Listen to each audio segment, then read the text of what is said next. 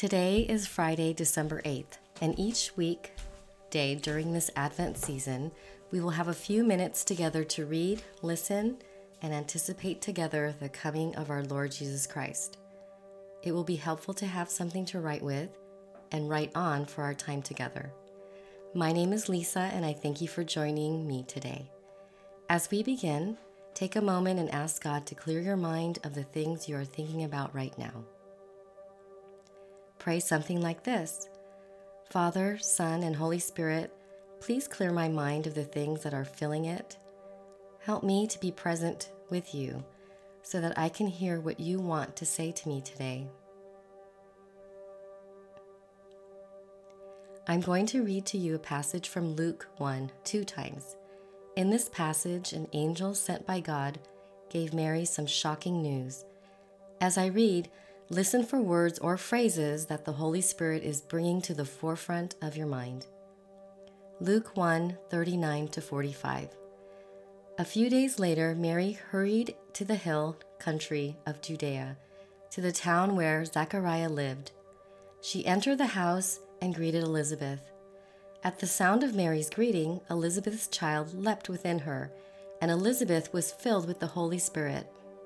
Elizabeth gave a glad cry and exclaimed to Mary, "God has blessed you above all women, and your child is blessed. Why am I so honored that the mother of my Lord should visit me? When I heard your greeting, the baby in my womb jumped for joy.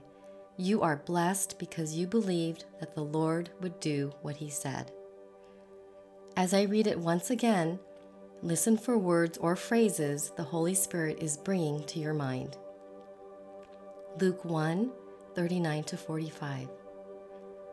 A few days later, Mary hurried to the hill country of Judea, to the town where Zechariah lived. She entered the house and greeted Elizabeth. At the sound of Mary's greeting, Elizabeth's child leapt within her, and Elizabeth was filled with the Holy Spirit. Elizabeth gave a glad cry and exclaimed to Mary, "God has blessed you above all women, and your child is blessed. Why am I so honored that the mother of the Lord should visit me? When I heard your greeting, the baby in my womb jumped for joy. You are blessed because you believed that the Lord would do what he said."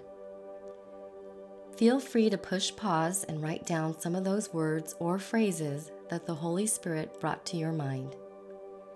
Take some time to meditate on those words. Ask God why he brought those to mind.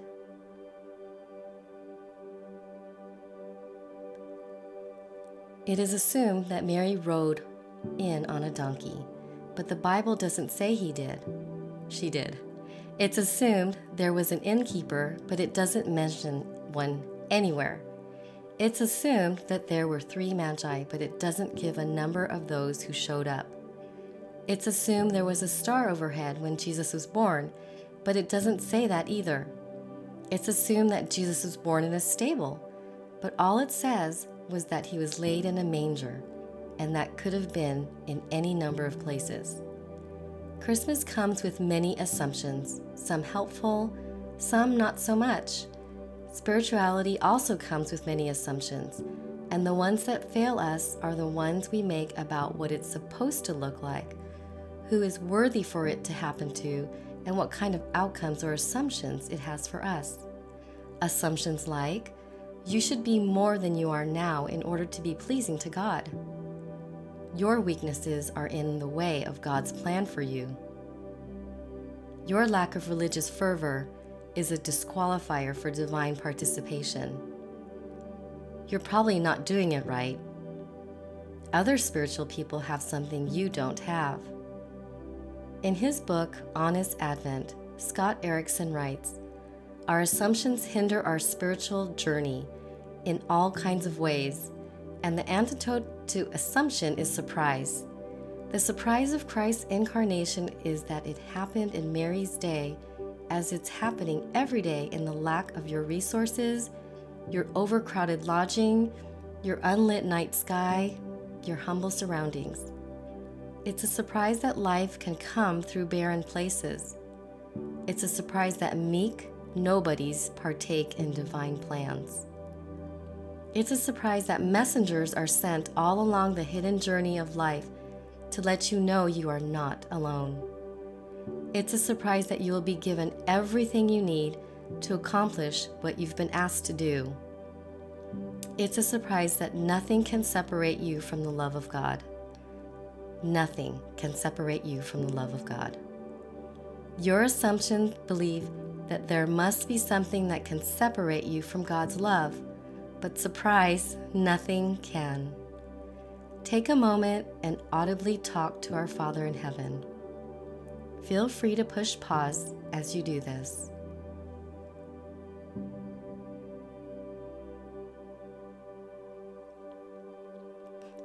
I'm going to read our scripture today one more time and then close our time in prayer. Luke 1:39-45. A few days later, Mary hurried to the hill country of Judea to the town where Zechariah lived. She entered the house and greeted Elizabeth. At the sound of Mary's greeting, Elizabeth's child leapt within her, and Elizabeth was filled with the Holy Spirit. Elizabeth gave a glad cry and exclaimed to Mary, "God has blessed you above all women, and your child is blessed. Why am I so honored that the mother of my Lord should visit me? When I heard your greeting, the baby in my womb jumped for joy. You are blessed because you believed that the Lord would do what he said." Father, may this Advent season be filled with your light instead of the darkness of this world. Help me discard my masks and push aside the distractions in order to be authentic and vulnerable before you, my family, my friends, and my neighbors. Father, guide me this Advent season to be an offering of praise to you. In the name of the Father, the Son, and the Holy Spirit. Amen.